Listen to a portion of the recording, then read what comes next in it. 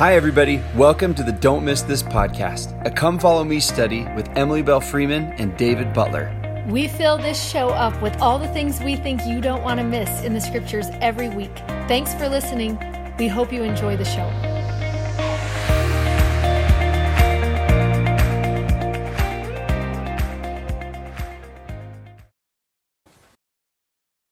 Hi, everyone. I'm Dave Butler. I'm Emily Freeman. Welcome to Don't Miss This, where we move through the scriptures week by week in the New Testament this year. We're so glad that you are here. Today, we are super excited. It has got some, I know we say this every single week, but listen, this is what I love about the beginning of the New Testament. It really? is just and like, not just all of Scripture in general? Okay, all of Scripture in general, that is true. But particularly the first half of the New Testament, just like, if you're just like, tell me who he is. Let me learn his heart. Let me learn his character. Like, are you just story after story? Yeah, tell me the stories of Jesus. Right. It is what it is. And so you end one section of them and you're just like, those were my favorite ones. And then you open the next one and you're just like, oh my gosh, these are so good. So more of those today. John 7 through 10 is where we are going to be. We're calling this one, I Am the Good Shepherd. He is going to give this analogy that's so well known in one of the chapters in one of the stories that we're at today. So we are super excited.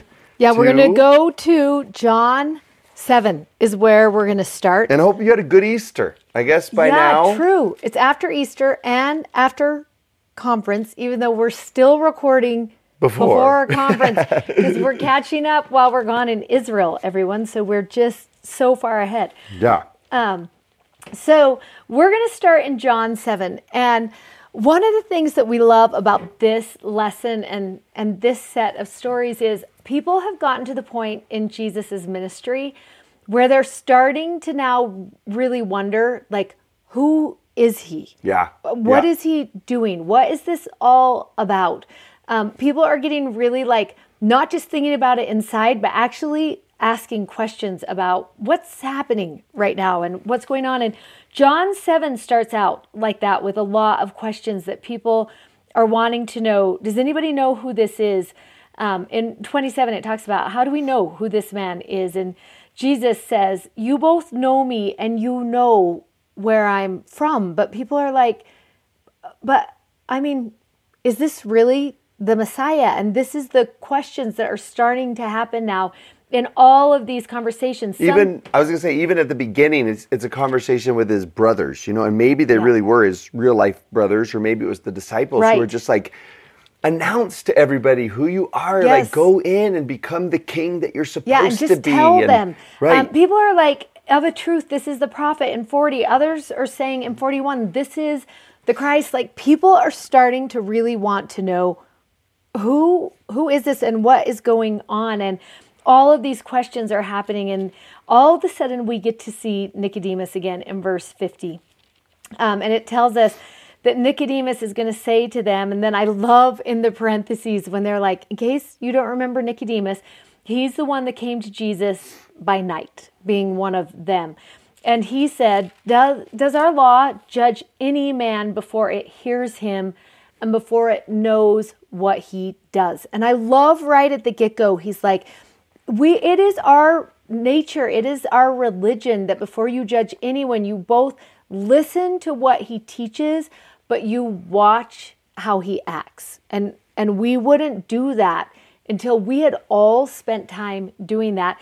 And I just want to say, maybe in connection with that, there's that awesome line that he teaches in here, because you almost get this, now I'm just thinking this through a theme throughout these chapters, is this idea of everyone's like, just say it. Yes. And he's like, watch what I do. And he teaches hear what that, I teach. And hear what I teach. But where was that awesome line in here where he says, is it verse 17? Oh yeah, where he even says, if you want to know whether, because there's that debate, he's a good man. And then the other's like, no, he's deceiving people. And he's like, listen, take what I'm teaching and do it and see what happens. Like, just don't, like, you don't have to you don't can have your to trust own, what I'm saying. Have your own experience with it. Yeah. And I love when Nicodemus says that. It makes the other Pharisees so mad. And they answer and say unto him, art thou also of Galilee? Which is one of my favorite questions in all of the whole entire New Testament, is that thought of like, wait, are you also of Galilee? Like, are you caught up in this? Are you one of them? Is kind of the question that they're asking. And right off the bat, it makes me think about, how do you know who someone is for, right? And jerseys are such a great example of that. Like if you walk into a game, any game, baseball, basketball, football, anything, you can walk in and I don't have to say to anyone, for the most part, who are you cheering for? Yeah. They don't even have to tell me, because look, I immediately know who those guys are cheering for. I know who they belong to. If you're listening on the podcast, we have a front row Broncos section. They've painted their faces. They've got their orange wigs on. They're in their jerseys of their favorite player. And I just know, I know who they're cheering for. And in essence, that's what the Pharisees are asking here is, are you also of Galilee? Are you one of them? Are you following him? And we were talking about this earlier today. What does it look like to actually be a disciple of Christ? What does that look like? And should it look like something? Yeah. Could you tell right off? Yeah. Would you be able to tell right off that somebody was a follower of Christ? And it reminded me of last year when we were in Israel, and I was talking to our Israeli guide, Elon, who we just love. And we had been talking because it is true in Israel, if you are Jewish, you eat a certain way. They call it kosher. And it affects what you will and won't eat. And even like at meals, in the morning at breakfast, you won't ever find meat because there is dairy.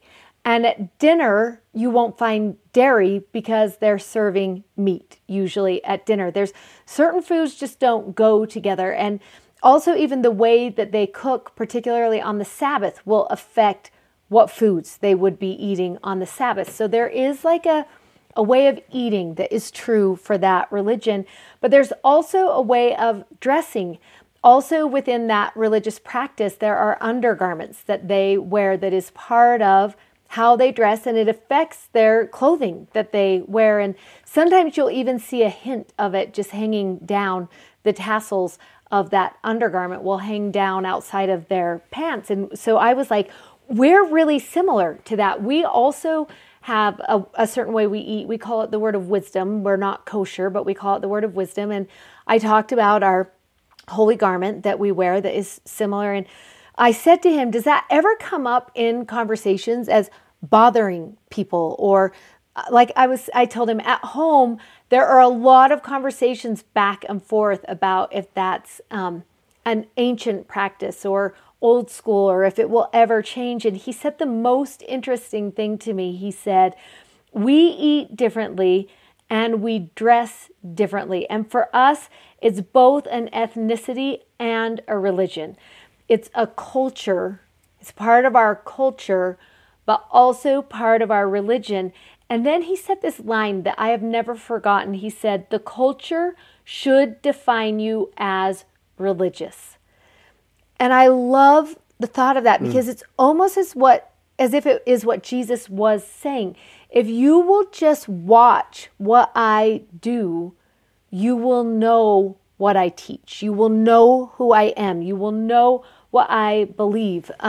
I just have to watch what they do, and I know who they align with right away. Mm-hmm. It's so easy for me to see that. And I love when Elon was like, well, that should be true about your religion. Your culture should actually define you as religious. And I feel like that's what the Pharisees were saying here is, are you also of Galilee?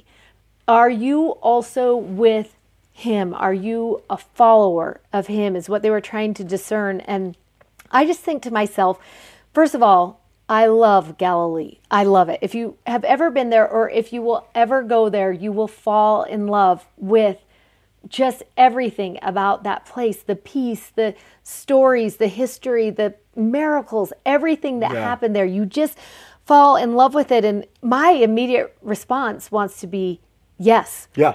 I am from Galilee also. I want to be known as that. But in our day today, maybe we would adhere to, are you also from the Church of Jesus Christ of Latter-day Saints? And my answer would be yes, I believe in that. Yeah. And I love that the next couple chapters are going to show us kind of those marks, right? You would see marks of, these people are marked as Broncos, and like almost like these are the marks of the Messiah. Remember that the argument in that chapter 7 that kind of got them into this debate was him healing the man back in chapter 5 at the pools of Bethesda. Like, are you allowed to do that on the Sabbath? And he's just like, hold on, you're missing what the marks of the Messiah actually are. Let me show you what they actually are. So one of those that we'll see in this next segment, this is John chapter 8.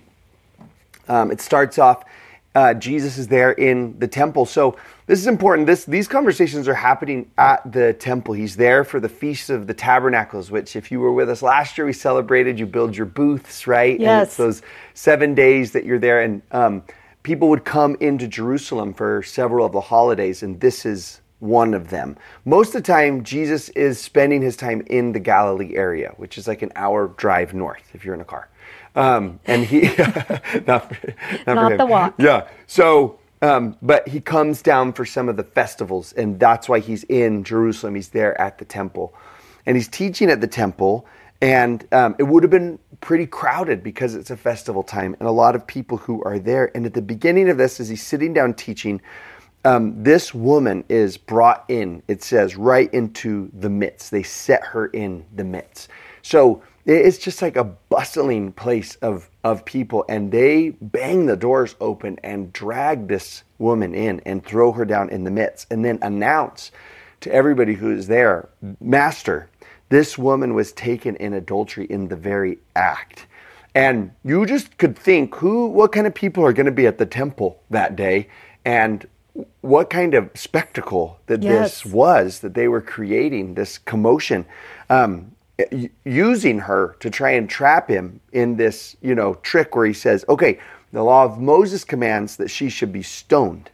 But what do you say? Because we've heard you talk about second chances and forgiveness and everything. And so they are using this woman to try and trap him in this difference between, are you going to adhere? Are you going to turn against the law of Moses? Or are you going to, preach forgiveness like you have been doing? What are you going to do? And I think this next part is actually, it is, when they say, when he comes in, they're like, are you from Galilee? It means because he does things differently, right? They're like, you're so different. And this next thing that he does is so different. It says this, it's maybe one of the strangest things. He says, he stoops down on the ground, and with his finger, he wrote in the ground as though he didn't even hear them. So, like, you just imagine this, like, commotion, like everything. And they're like pitting him against, like, what are you going to do? What do you say? And he just stops and just starts coloring, in the dirt down on the ground. And you love when it's like as if he doesn't even hear them. Right. Like he's on purpose ignoring them. Like, and like, it's not like, like, are you allowed to jaywalk, or something? It's like a really intense, like, they just announced this woman's sins, and it wasn't stealing candy, It's like, it's in a really, really intense moment, and he just, just starts coloring in the dirt, and they were like, what are you doing, right? They said, wait, like, what is happening? Yeah, they're like, listen to us. Yeah. We're asking you about this woman. They just keep talking. He's just drawing. Yeah. And then he stands up and he says this line that you're super familiar with. He that's without sin among you, let him first cast a stone at her. And this answer is actually, I was just thinking about this morning for the very first time, where I was like, oh, you kind of remind me of King Solomon, where like this is something a king would do. People would bring their judgment cases to him, and he is showing this really, really like high level wisdom for everybody, and just kind of saying like, listen, I think law is important. But if you want to talk about who's keeping the law, if that's what we want to talk about, then who's keeping the law here? Yeah. Right? And it says it convicts everybody in their own conscience. They're like, oh, that's right. I mean, if we're going to start pointing fingers at who's not keeping the law, then it says they drop their stones and they walk out of the place. But I think the thing that's sweetest about this is actually that drawing in the ground, because you just think for just a second, when they drag this woman into the temple, where are everybody's eyes? Who is everybody thinking about? Who is everybody looking at? And she is just the center of attention. But if he starts drawing in the ground, like weirdly almost, he takes all attention off of her and he brings it all onto him. And now no one's even looking at her anymore.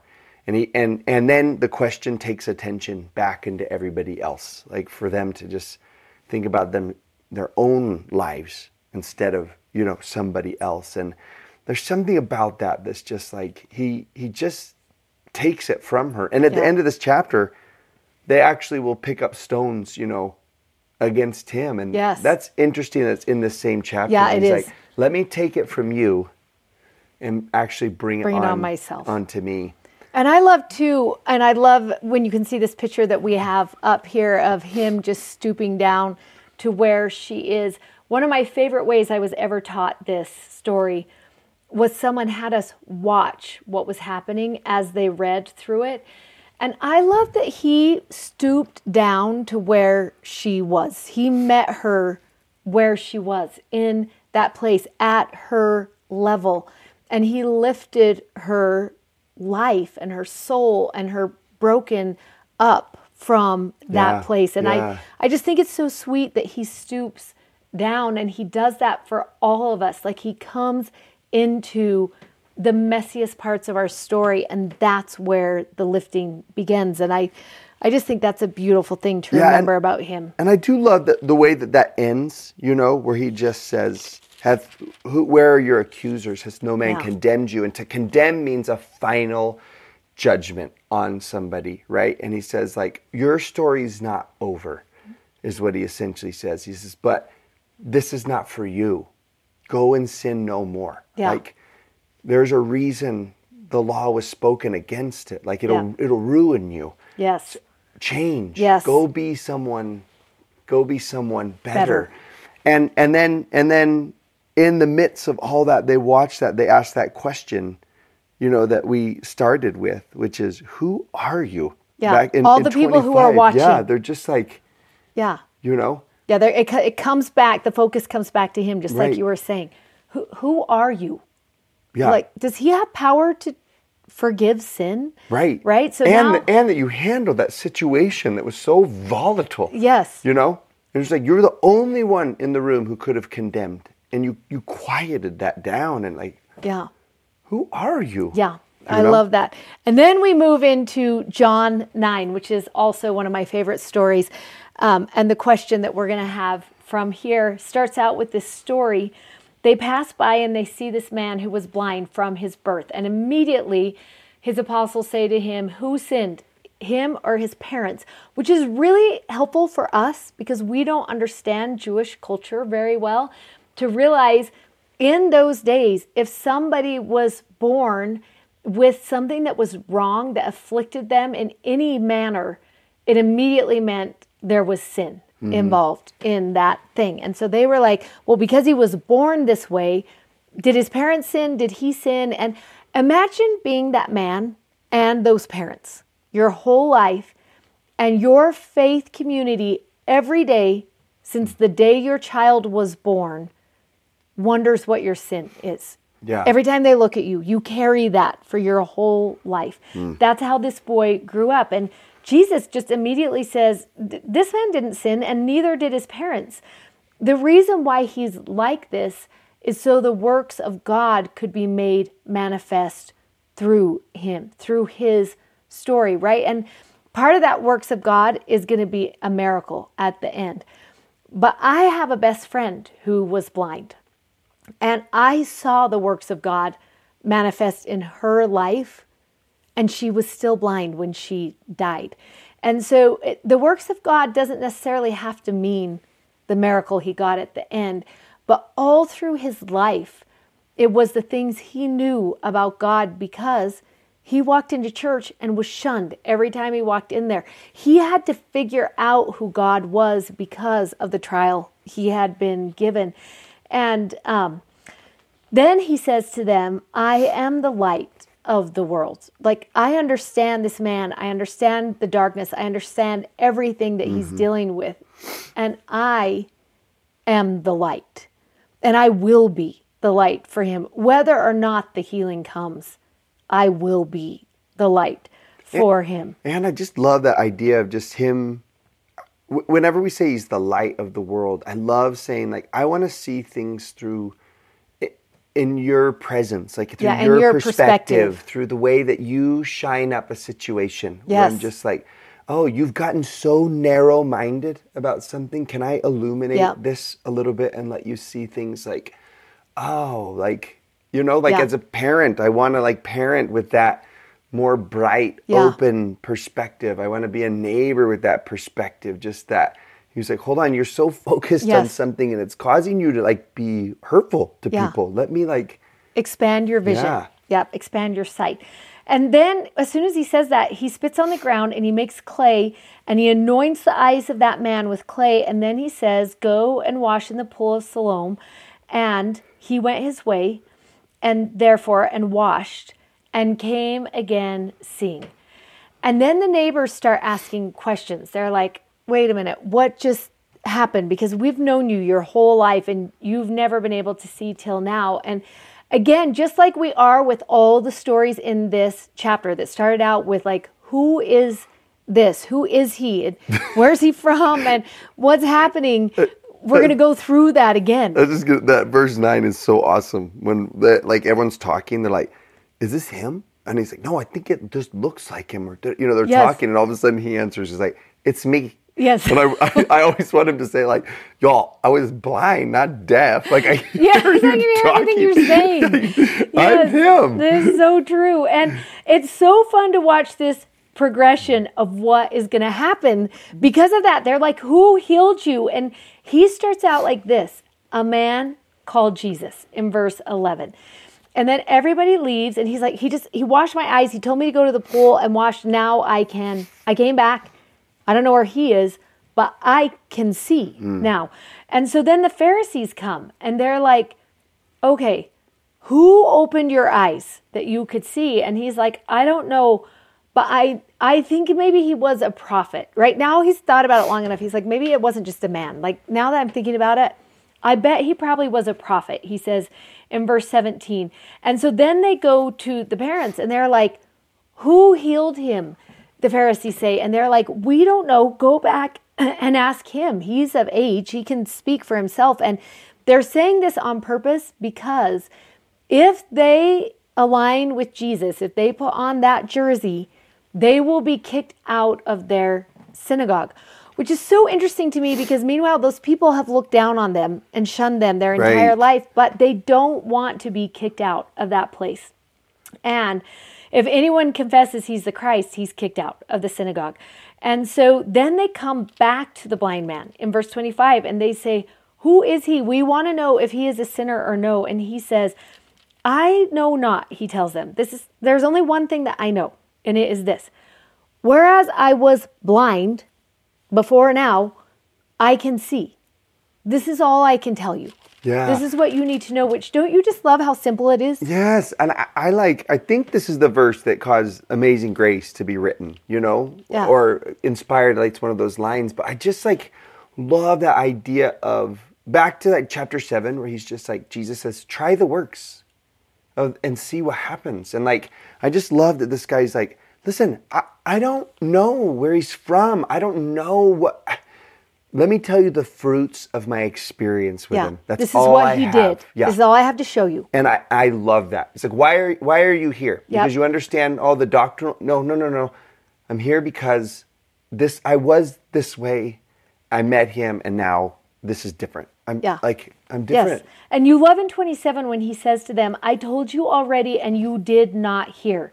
So do you want me to say the same thing to you again? Because I already told you. And they said, we don't know where he came from. We don't know who he is. They're still asking these same questions. And he finally says to them, so now, first he was like, he's a man. Then he was like, I think maybe he was a prophet. Now in 33, he says, if this man was not of God, he could do nothing. So I'm pretty sure he came from God. And then I love in 35, Jesus heard that they had cast him out of the synagogue, right? They cast him out. He is no longer welcome.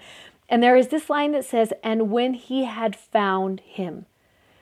And I love this because we talk a lot about Jesus going after lost sheep. But I love that this is a story about Jesus going after a lost boy. Like, he really went and found him. Yeah. He asked around, where is that man who once was blind? I love that he really goes after lost boys. That's what he does. And girls and, anyone. He goes after the lost. And this is my favorite verse about that. And he says to him, do you believe on the Son of God? And he says, who is he, Lord, that I might believe on him? And Jesus said unto him, thou hast both seen him, and it is he that talks with you right now. And then finally his testimony comes full circle. He's gone from a man to a prophet to of God. And then in 38, he says, Lord, I believe. And he worships him. And I just love this progression of coming out of blindness, that we see it immediately when he washes, but you see this progression of him coming to know who Jesus is. And we were at the Pool of Siloam and had a woman who has been all over the world watching people receive their sight. And she stood up and told us the most beautiful explanation of what that looks like. And she said, the thing that is most miraculous is after that surgery where their sight is restored, they look first to see the person who did it. And the second person they look to is the people who they love. And how sweet it is as someone, just a bystander, to watch the emotion in their face at both of those two moments of just gratitude and love. And I just love to imagine how he would have looked at the Lord and thought, you helped me to see something that I have been searching and seeking for my entire life. And I love that the question here is, are we blind also? Because are we missing the Lord, the one who brings perspective and healing back into our life and light back into our life? And I love just this thought of that perspective change and how he goes after the lost one. And we've seen how he does it in a boy. And now we're going to talk about how he does it for the fold, right? Yeah. The story we're most familiar with. And I wish 40 seems to be a sarcastic question. And I just love thinking about, we have that in your journal, yeah, but to are ask we blind it also? Sincerely, like I wish I want to ask that question, not in the tone I'm assuming, but that sincere, like, am I not help me see something that I might be missing in you. Yeah. Right? These people were missing out. Are we blind also? If I were Jesus, I'd be like, yeah, you're missing like what you could be experiencing. Yeah, that's so good. All right, in John chapter 10, Jesus gives us this really, really great analogy. And I was actually just right there at the pools of Bethesda, where we love to go. They call that gate right there the sheep gate. and they would take sheep into that area to kind of wash them and prepare them to take them up to the temple. And so I was just watching this YouTube video the other day where a guy was saying, oh, we're discovering things around this gate that make us think Jesus may have been standing at that sheep gate, you know, as the sheep are like being led in when he gives this and starts sermon, teaching. you know, and we love that about him, that he sees things that are around him, you know, to be able to teach the lessons that he's teaching. And the one thing that he teaches in here in chapter 10 is he says, verily, verily, verse 1, I say unto you, he that entereth not in by the door into the sheepfold, but climbeth in some other way, the same is a thief and a robber. And he starts talking about like the practices of sheep, and then announces to everybody, I am the good shepherd. That is who I am. And this is the name that we chose for Jesus this week on our posters, and to write on your print, if you have it, the different names of Jesus that we're collecting throughout this year, of this name that he gives to himself, of shepherd. And when you look at the Greek of this word, like the Greek actually does mean shepherd, but it also means pastor, which, can we please adopt this word into our faith? I love because that I'm word. like, this word is like one that we talk about, you know, with other Christian faiths. And I was like, I actually really want this one. If it means shepherd, like I want this word, a teacher. Y'all, you're going to love that the Greek of this word also means captain or chief. Isn't that so rad to even think about? And what's fun about this is in our journal, we like think of, oh, let's consider the way that he shows up in our story as this. But he actually will do that for you in chapter 10. He's going to say, this is what it looks like to be a shepherd. And I love that when you look at all of these, if you were to define their responsibility in one word, I think the word I would choose is protector, or protection, offers protection. And I love that that's what we are going to be learning about right now, is what does that protection actually look like? Yeah, even those like captain and chief ones. Like I was watching that movie last night, the soccer boys that get stuck in the cave in Thailand. Yes. Do you remember that one?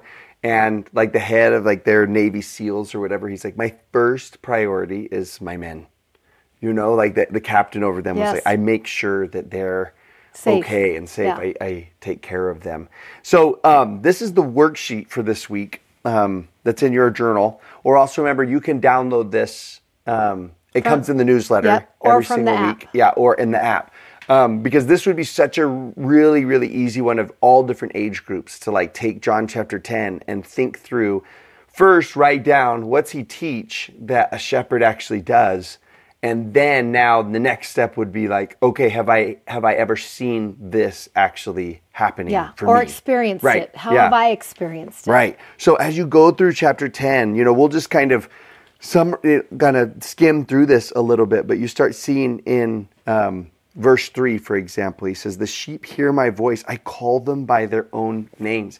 I lead them out. I don't just give directions. I actually walk with them. Before them. Yeah, and lead them. He says, they know my voice, which is so powerful for me. He's like, because I'm always talking to them. I love that, like, you wouldn't know someone's voice unless they were familiar to you and unless they were consistently like speaking. And part of the relationship. Yes, yeah. You know those, like, this is making me think of those, I saw this infomercial once for I'm so concerned you were watching an infomercial. No, I don't even know. I don't know what it was. It could have been Shark Tank. I don't know. Where they were, what do you call them? Fire alarm things. Yes. Smoke detectors. Yeah. But they did these studies that if you change it from the beep, beep, beep to the voice of a parent, it actually wakes the kids up. Oh, and Josh and Janae have that in their house. Remember when it was talking to us last night? Yeah, but they need to change it to like a voice of a parent. Like they were just like, it's actually like a parent's voice. A kid responds to it so much better. They're like, I'm comfortable with that. Oh, like their own parent? Yeah, the recorded voice. Oh, you can make your own. Yes. Not that weird lady. No. Talking. Fire, not her. Get out. She doesn't Please wake anyone up. Yeah. But like a child responds to the voice of their own parent. Oh, yes. I love that. Isn't that so awesome? Yeah. I was dying to hear where you were going to go with fire alarms. Yeah, see? Way to bring it home. I was on the way there, right? I love in verse 9, he says, I am the door. By me, if any man enter in, he shall be saved and find pasture. When I invite you to come in, I am bringing you into a place of healing, a place of safety, a place of pasture. Verse 10 is my awesomest thing. He compares himself to like a thief. He's like, thieves take away, but shepherds, they come that you might have life and that you might have it more abundantly. Like, I am not trying to take anything away from you. I am trying to lead you to a place where you can have life and have it more abundantly. And I love when you think about that with sheep. We have a property where we raise sheep in the summers. Hundreds of them are up there. And a shepherd actually comes and watch cares over those sheep. And one of his jobs is once they have eaten down a field completely, he will go look for a field that is just abundant in everything they will need. It needs to have trees for protection. It needs to have plenty of grass for them to eat. It needs to not be rocky or near somewhere unsafe because they just don't pay attention to where they're going. And that's why he goes before them, because he's like, let me check. And I'm not going to find something where only half of you would be filled. Yeah. I'm going to go to the place that is abundant for what you're going to need in this next season. And when there's no longer abundance here, I will move you to the next place. And it will have safety, but it will also have that everything you need in that season. Yeah. And then you can just keep going through all of these. And let me just give one more because I love it so much in 12. He's just like, I'm not a hireling. I'm not paid by the hour here to do this. If a wolf comes, I'm not going to leave you and run.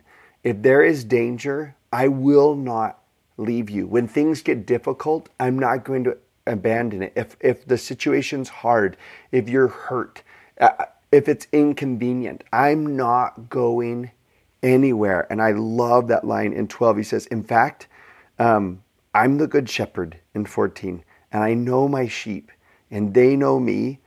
And verse 15, he says, I will go so far as to lay down my life for my sheep.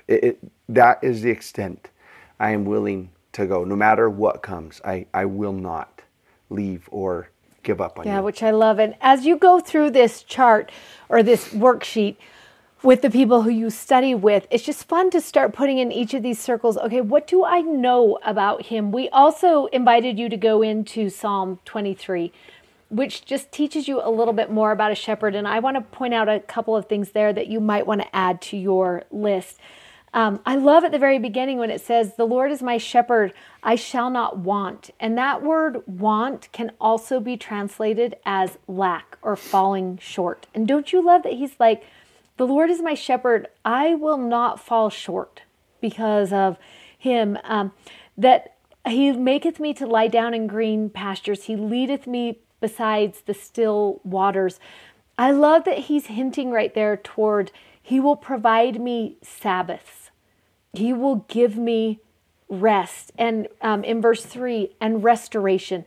Like he has planned for me these moments to restore and rest and fill my soul. That's what a good shepherd does. I love in 4 when it talks about, I will, even if I walk through the valley of shadow of death, he will be there to help me. And then I love, the one other thing that I love here is in verse 5 when it says, thou preparest a table before me in the presence of mine enemies. And I love the thought of someone prepares a table, that means in essence, there is room for you here. You belong here. There is a place here for you that I am providing for you. And in the midst of an enemy who would not allow you food or shelter or relief, I have a seat at my table that actually offers all 3 of those things. If you want it, right?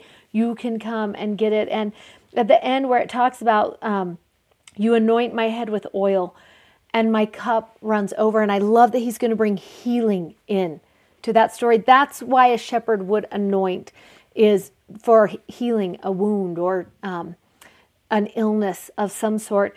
But then I love that there's 2 responses meant to be made for the care of a shepherd. And one is gratitude. My cup runneth over. I love that thought of that much gratitude for this much watch care. But there's also a line at the end that says, and I will dwell in the house of the Lord forever. And the second thing that is a call back to that shepherd is the promise of worship. I will show up in your house every Sabbath for the rest of my life. I will dwell in your house forever because of what you are offering and what you are bringing for me. And I just love that. I love that he's my shepherd, but I also love to think to myself, am I showing gratitude and worship in response to what I am receiving? And I love that when you say like they live in that house, it's like usually anyone who lives in my house is known by our name. You know, it's like, I want to be known as one from Galilee. I want to be known as one of yours. Yes. You know, in response to what you're providing me. And the interesting thing is there were people who knew this. The woman in adultery knew this. Yeah. The blind man knew this. And their response showed that they saw what they were receiving, which is so interesting because it kind of takes us back to where we began, where he was like, if you want to know who I am, then hear what I'm teaching and see what I do. Yeah. He says that in verse 27, my sheep hear my voice and I know them and they follow me because they actually listen to what I said. And they're like, wait, I love that. And I want to follow. And he says, and he says in 28, and I give them eternal life. I give them life. And I love that it's a present term. We talk about that a lot, but it's like, when they follow, they experience life, you know? And he says, my Father, this is so cute in 29, which gave them me is greater than all. And I love that he's just like, I took that, my Father gave them me to watch over and to take care and to heal and to save. And he says, me and my Father are one in this. This is our purpose. It's what we're about. It's what we do. I don't know what intentions you think I have or what game you think I'm playing, but it's my Father sent me to bring life to these people. And safety. And it's what I do. Healing and relief and watch care and all of the, that's what I'm doing. I'm just doing what my Father asked me to do. And then it says, the Jews took up stones again to stone him. And then in 32 is this last question that you see in your journal.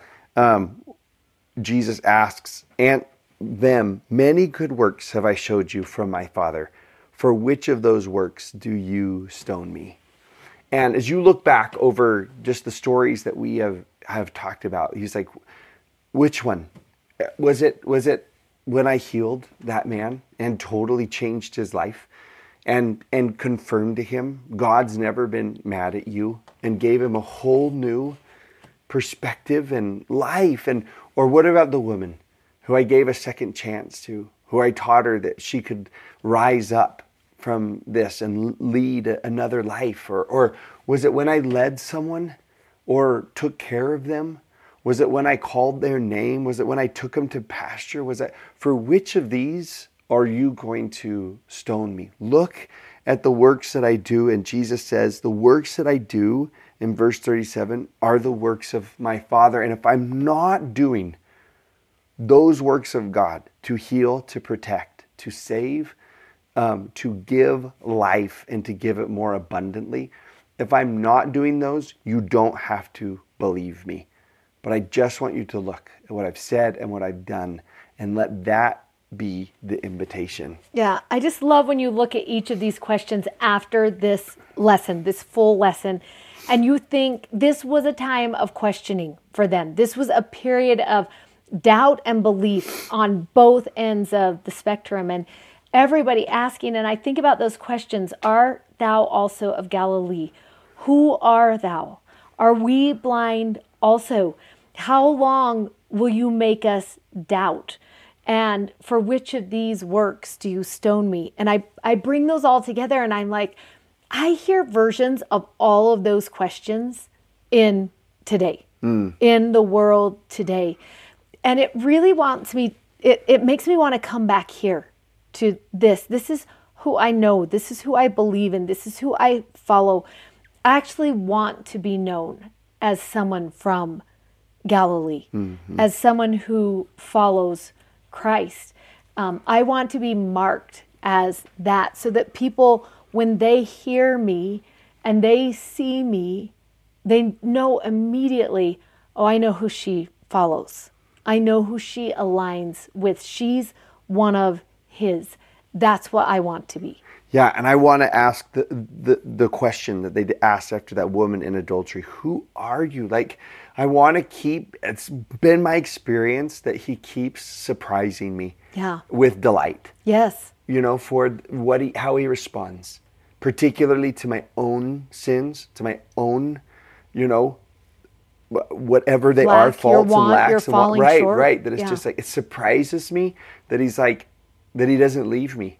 He's like, by now I should have worn out my chances. And I just love that a life with Jesus actually keeps us asking, like, who are you? Yeah. Like, could it get better than this? Right. Yeah. Right. And then, so help me see you more. Yeah. You know, change my perspective. Right. Yeah. And you know, and help me do your works and live in the life that you give. So it's just I love this. I love it. I love that it causes the division, because we really live in a time like that. And it's like, wait, come down to really, really simple.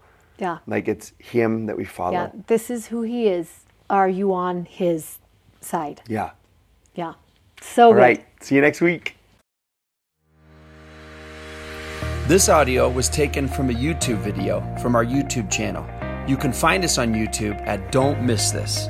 Also, sign up for our newsletter at don'tmissthisstudy.com, and you can follow us on Instagram at Emily Bell Freeman and at Mr. Dave Butler. Thanks for listening. Bye.